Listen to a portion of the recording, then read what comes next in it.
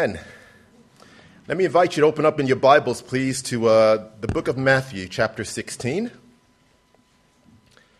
And we're going to begin in verse 13 of Matthew, chapter 16.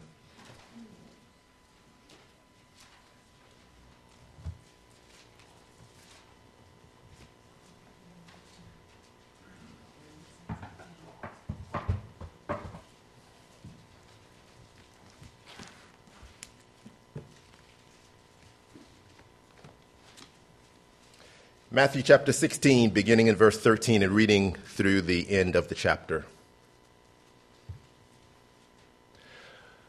When Jesus came to the region of Caesarea Philippi, he asked his disciples, "Who do people say the Son of Man is?" They replied, "Some say John the Baptist, others say Elijah, and still others Jeremiah or one of the prophets. But what about you?" he asked. "Who do you say I am?" Simon Peter answered, "You are the Christ, the Son of the living God." Jesus replied, "Blessed are you, Simon, son of Jonah, for this was not revealed to you by man, but by my Father in heaven. And I tell you that you are Peter, and on this rock I will build my church, and the gates of Hades will not overcome it. I will give you the keys of the kingdom of heaven. Whatever you bind on earth will be bound in heaven, and whatever you loose on earth will be loosed in heaven." Then he warned his disciples not to tell anyone that he was the Christ. From that time on, Jesus began to explain to his disciples that he must go to Jerusalem and suffer many things at the hands of the elders, chief priests, and teachers of the law, and that he must be killed, and on the third day be raised to life. Peter took him aside and began to rebuke him. "Never, Lord," he said, "this shall never happen to you." Jesus turned and said to Peter, "Get behind me, Satan. You are a stumbling block to me. You do not have in mind the things of God, but the things of men." Then Jesus said to his disciples, "If anyone would come after me, he must deny himself and take up his cross and follow me.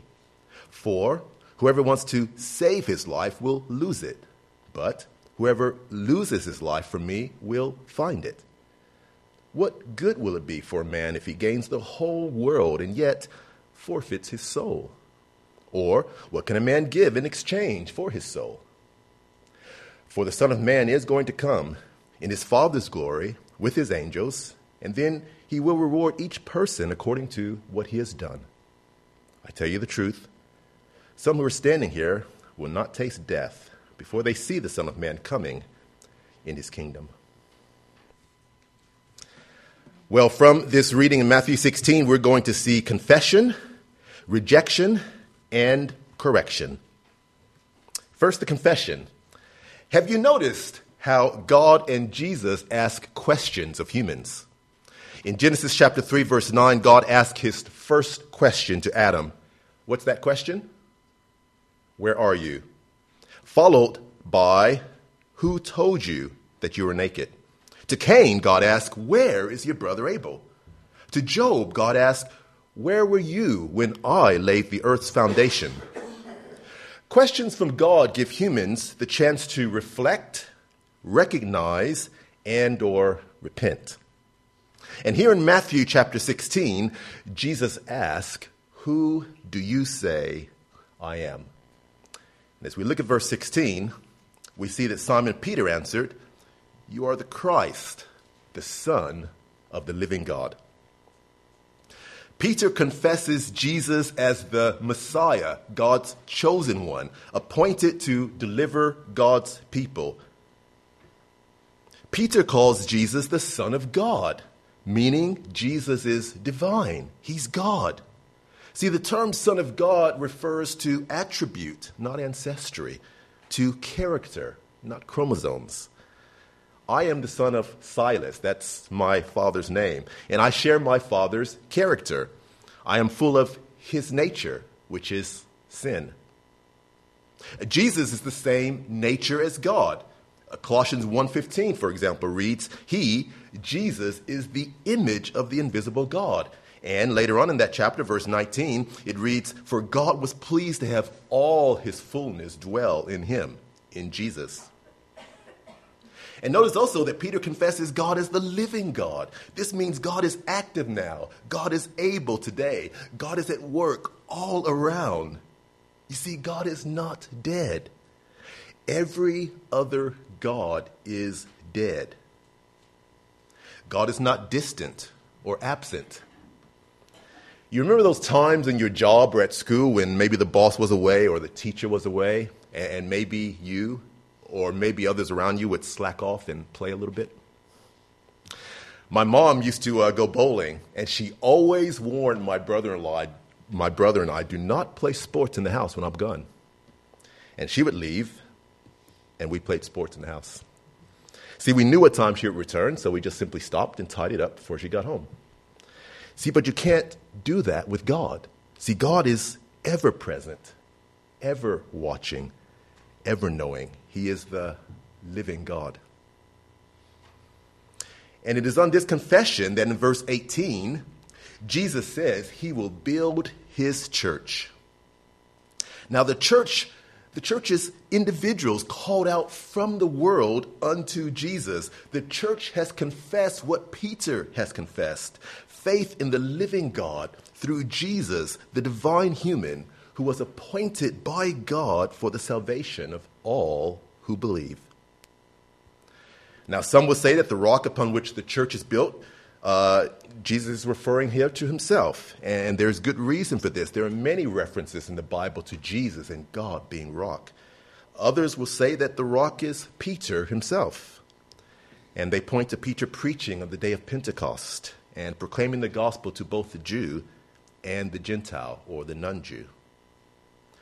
But no one of any worth will look at this passage and, applying the proper value and respect to it, will say this establishes Peter as the first pope.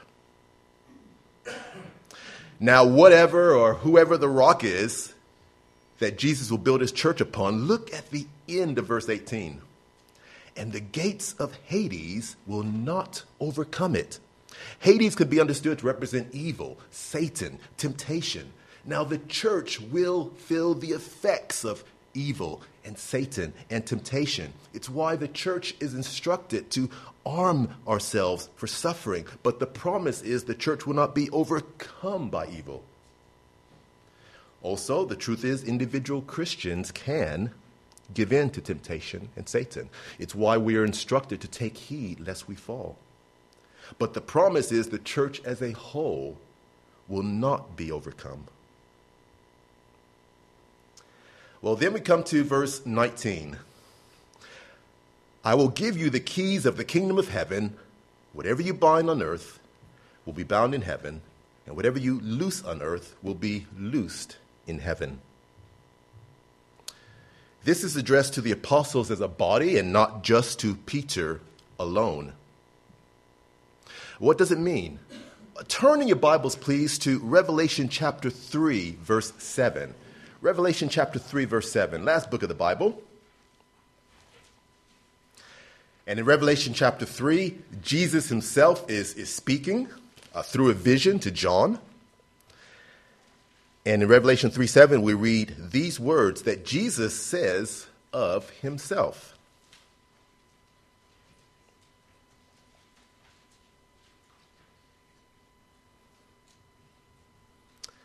So Jesus is speaking, and he says in verse 7, to the angel of the church in Philadelphia, write, these are the words of him who is holy and true, who holds the key of David. What he opens, no one can shut, and what he shuts, no one can open. Now, these very words are actually taken from a prophecy spoken to a man named Eliakim in Isaiah 22. And in that prophecy, Eliakim was to become steward of the palace. Now, that's a position usually given to a king's son. And the steward has authority over the treasury of the kingdom and over the internal affairs of the royal household. So when Jesus takes those words from Isaiah 22 that were spoken to Eliakim and applies them to himself, he is saying that that prophecy of Isaiah 22 has a higher meaning. It's not just a prophecy about Eliakim, but it's a prophecy ultimately about me. That's what Jesus is saying. And taking the position and the authority promised to Eliakim and applying it to Jesus, we see that these words in Revelation 3:7 refer to Jesus' government of the church and redemption of the world.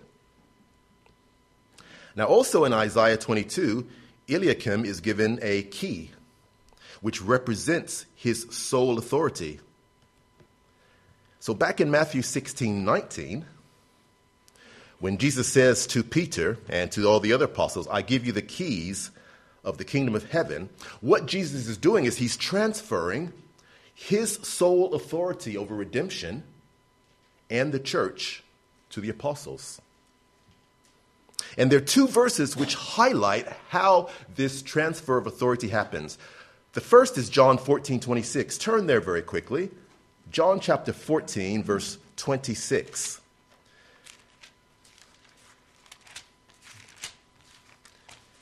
The other one we're not going to read because it says the same thing in the very same context, but it's John 16:13.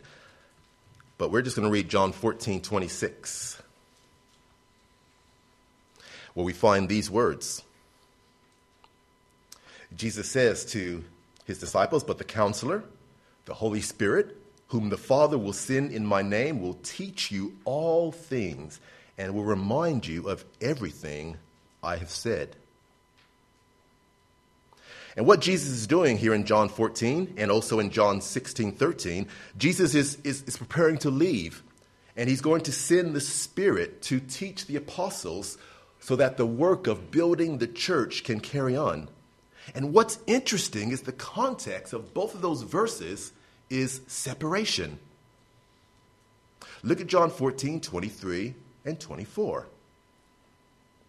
Jesus replied, if anyone loves me, he will obey my teaching. My Father will love him, and we will come to him and make our home with him. Verse 24, he who does not love me will not obey my teaching. When you examine Jesus, you quickly discover that everywhere he taught, everything he taught, everything he did always caused separation. Some rejecting, some confessing. And thus, the teaching that the apostles were to carry on, that we still carry on today, those who agree with the apostles' teaching and confess the apostles' teachings are in the kingdom. Those who reject it remain outside. Well, back in Matthew 16,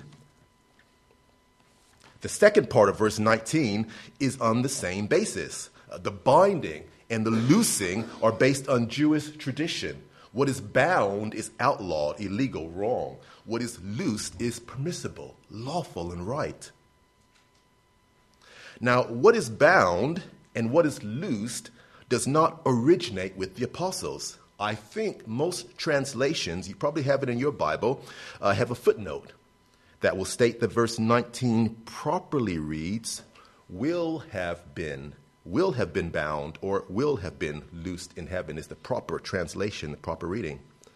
Thus, what God has already stated is permissible and not permissible, that will be taught to the apostles. And it's still passed on today through the teaching of the church. Now, this is an awesome confession. What a powerful confession. That's because everything about this confession comes from God himself. Look at verse 17. Peter makes that great confession. You are the Christ, the Son of the living God. And Jesus replies in verse 17, blessed are you, Simon, son of Jonah. For this was not revealed to you by man, but by my Father in heaven. See, no man can receive God. No man can approach God. No man can possess God. God must approach man and give him the gift of faith in order to believe. Jesus said, on this rock I will build my church. The church belongs to Jesus, and he will build it. It's the work of God. It's the work of Jesus. The Bible here says that the gates of hell, the gates of Hades, will not overcome it. It's not because of our power. That's because of the promise and the power of Jesus, who promised that no one can snatch them out of my hand. And then Jesus gives the apostles keys, his own authority, his own words, which will determine who is in and who is out of the kingdom. And the rules, laws, and regulations of church government and of ordinary everyday life, they all come directly from heaven. What a powerful confession this is. The church is God's creation. You who believe, you're not your own. You've been bought at a price. Your faith, your perseverance, your understanding, your growth all come from God. The teachings of this institution that we call the church, the very presence of the church, your very presence in the world, you are a creation of God himself. You are the very presence of God himself here on earth. What an awesome, joyful responsibility those of us who have confessed Jesus have. What a powerful confession. But now, rejection. Let's read out loud together verse 21. It's coming up, I think. There we go. Let's all read that out loud together. From that time on, Jesus began to explain to his disciples that he must go to Jerusalem and suffer many things at the hands of the elders, the chief priests, and the teachers of the law, and that he must be killed and on the third day be raised to life. Let me ask you a question. Do you think it was plain, simple, understandable what Jesus explained to his disciples? Raise your hand if you think it was. Okay, raise your hand if you think, no, it wasn't plain, it wasn't simple, it wasn't understandable. Well, the correct answer is yes and no. You see, we know that they did not fully understand God's plan of crucifixion and resurrection. We know that. It's the same for us today. We do not fully understand every implication of God's plans and rules. If we did, we would be God. That's why instead we have to depend on God and trust in God. Yet, we do know that Peter did understand enough to know that he didn't like what he heard. And Peter demonstrates in verse 22 the essence of every person who rejects God, the essence of every sinful act, and it is this: Peter becomes God. Look at verse 22. Peter took him aside and began to rebuke him. "Never, Lord," he said, "this shall never happen to you." Peter takes God behind the woodshed and corrects him. He simply does not agree with what he's heard from God. It doesn't align with his plans, his hopes, his desires, his ideas of what should happen. Peter lords it over the Lord of all. Amazing. But that is the essence of each rejection of God. And it happens all over the place, all the time. For example, people do not like the presence of so much suffering, and they reject the supposed God who continues to, they suppose, sit idly by and do nothing. You'd better know that if Jesus were alive and walking on the earth today, there would be many who would want just 5 minutes of his time to do what Peter did and to do what the Pharisees constantly did, just to give Jesus a piece of their mind. But Jesus isn't here. So they stop you instead and give you 5 minutes of their time and a piece of their mind. But how does Jesus respond to Peter's rebuke? Look at the end of verse 23. Jesus says, "You do not have in mind the things of God, but the things of men." You see, there's a divide between God's plans and man's plans, the way God operates and the way man thinks things should go. And never the twain shall meet. You would think that God would appeal to men. Instead, God is appalling to men. That's why God must come to man. And that's what we celebrate at Christmas. So we had the confession, and the rejection. Now, what is the correction? And I invite you at this point to please stay with me, because I know most of the time I'm sitting where you're sitting.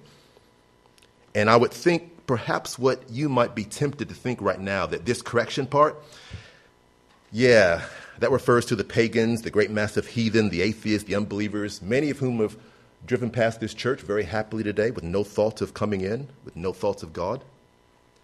Except when we read verse 24, we find these words. Then Jesus said to his disciples. And the correction is actually found in verse 27. Let me read that to you. It says, "For the Son of Man is going to come in his Father's glory with his angels, and then he will reward each person according to what he has done."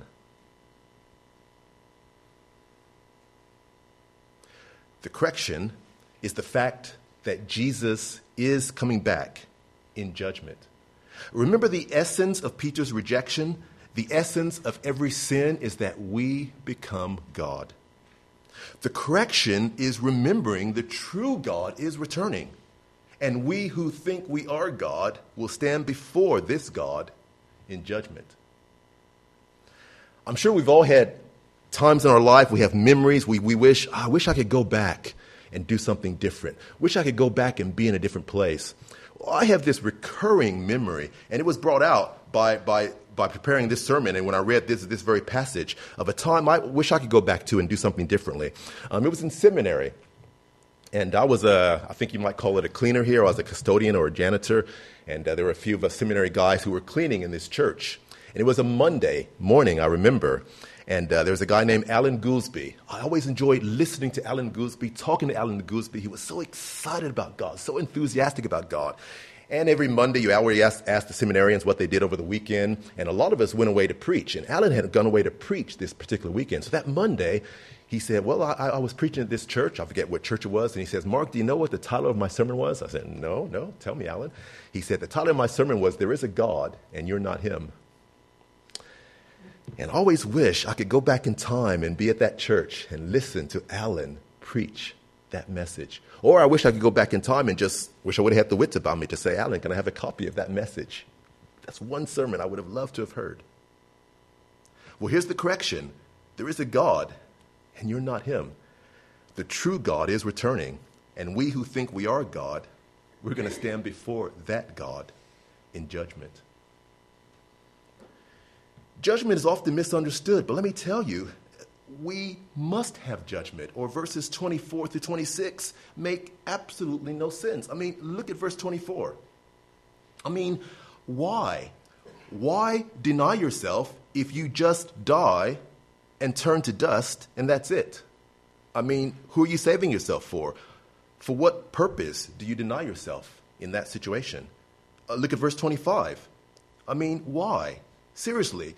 Why not do everything you can to save your life, to enjoy life, to get the most out of life, according to whatever your definition of life is, if you're never going to have to face God to give an answer for your life? Why not? Or look at verse 26. Why? Really, why not gain the world if your soul is going to nothingness forever? Why not? Justin Natman has been visiting with me on the doors, and I really appreciate that. And Justin, you remember Emma? We met Emma. Emma was a treat. She's an Exeter University student. She's not a believer, but she listened, and we had a very intelligent exchange with Emma. Well, Justin wasn't with me 3 weeks ago when I met the male version of Emma, a guy named Andy. He's another Exeter University student, and he listened, and he allowed me to reason with him. Now, Andy said, we die, and that's it. I said, Andy, that makes life unfair. I said, think of everyone who will have gotten away with crime, large or small. See, with judgment, there is justice, the justice we long for. And with judgment, therefore, there is meaning to everything we do in life. And Andy listened, and he said, yeah, I agree with that. That makes sense. And I hope, therefore, that the idea of judgment also makes sense to you as well. And see, what makes us sure that this judgment is coming is the resurrection of Jesus Christ from the dead. See, Paul's line of thinking in 1 Corinthians chapter 15 is basically this. He says, if we're to strive and sacrifice and follow Christ for the benefit of this life only, that is pitiful and futile. In fact, Paul says, if Christ had not been raised, it is absolutely worthless to follow Jesus. There's no point to it. But, he says in 1 Corinthians 15, Jesus was raised. And since that was so, that's a sign that everybody will be raised. And there is life to come after our resurrection. And since we will all stand before God in judgment, it is worth us examining our lives to see if our actions are leading us into losing our life or gaining the world. So, for example, we can look at the smartphones we own and maybe the smartphones we've given to our 12-year-old child or grandchild. And we can ask, is this phone helping lose my life or gain the world? The holiday you've booked for next year, why that holiday at that price? Could you maybe have booked a cheaper holiday and used the money saved on something else? You see, because according to these verses, it is no longer acceptable to justify a holiday or a smartphone or a car solely and only on the basis of, we can afford it. And why are you watching that movie? Why are you on that web page? Why do you dress the way you dress? Why are you spending that amount of time on the computer? Now, obviously, these aren't the only ways we can examine our lives to determine if we're losing our life or gaining the world, but just throwing up some examples. But it's also worth asking, what will keep us from becoming legalistic as we examine our lives? Well, a few things to keep in mind, not necessarily in this order, but let's remember the earth is the Lord's and everything in it. Let's not say we cannot watch movies or listen to music because those industries are owned by the devil. No, the earth is the Lord's and everything in it. What we should say is that sinners make movies and sinners write music, so let's have God's instruction as we enjoy those industries. Let's also not expect a blanket moral code, say like the Amish, where we expect our standards to apply equally to everyone. Let's keep a fluidity which legalism denies. So one year the Spirit may permit you to have the dream holiday or the top-of-the-line smartphone. A few years later, the same Spirit may not allow you to have that. Or the Spirit may allow someone else to have a top-of-the-line smartphone, but not you. But above all else, let's remember, as we examine ourselves, not to earn or to keep salvation. The confession of verse 16 is the only means of salvation. And Jesus keeps us safe in his love and power, not based on our holiness. Instead, it works the other way. Out of love for the God who saved us, we would want to listen to the Holy Spirit in us. And let's remember verses like 2 Peter 3:11. The simple fact of judgment should be motivation enough for us to live holy and godly lives. And that's not legalism, that's love. And I want to commend to you Psalm 84. We're going to close with this. Turn to Psalm 84, one of my absolute favorite passages. Psalm 84. I highly commend this to you as you think about examining your life to determine if you're losing your life or gaining the world. Psalm 84, verse 11, but I think we need to begin in verse 10. Yes, Psalm 84, beginning in verse 10. I love this passage. I've used it a lot this year. And Psalm 84, beginning in verse 10, we find these awesome words. Listen to this. Better is one day in your courts than 1,000 elsewhere. I would rather be a doorkeeper in the house of my God than dwell in the tents of the wicked. I see parallels there between losing your life and forfeiting the world. But my favorite encouragement towards forfeiting the world comes at the end of verse 11. Listen to these awesome words. No good thing does he withhold from those whose walk is blameless. Folks, let me tell you, when you forfeit the world, when you lose your life, it may seem you are missing out because so many others are doing it, so many others are going to it, and seeming to enjoy it. And adverts will tell you, especially at this time of year, you must have it. But God promises you will not miss one good thing. So you remember at the start of the message, I mentioned 3 reasons why God might ask questions. Anybody remember what those 3 reasons are? Any of the 3? Why does God ask us questions? So we can reflect, recognize, and or repent. So let me leave you with a few questions. Who do you say Jesus is? When was the last time you rebuked God? Would you rather lose your life or gain the world? And why?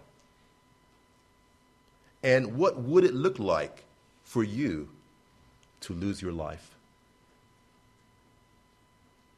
Let's pray. Father, thank you for your kind, holy, wonderful instruction and your enabling so we could follow that instruction. You giving us this desire to even follow in your footsteps, Father. We thank you for your revelation of yourself. Father, help us all to take advantage of that revelation, either for the first time or to continue, Father, to follow you in this tempting world. Amen.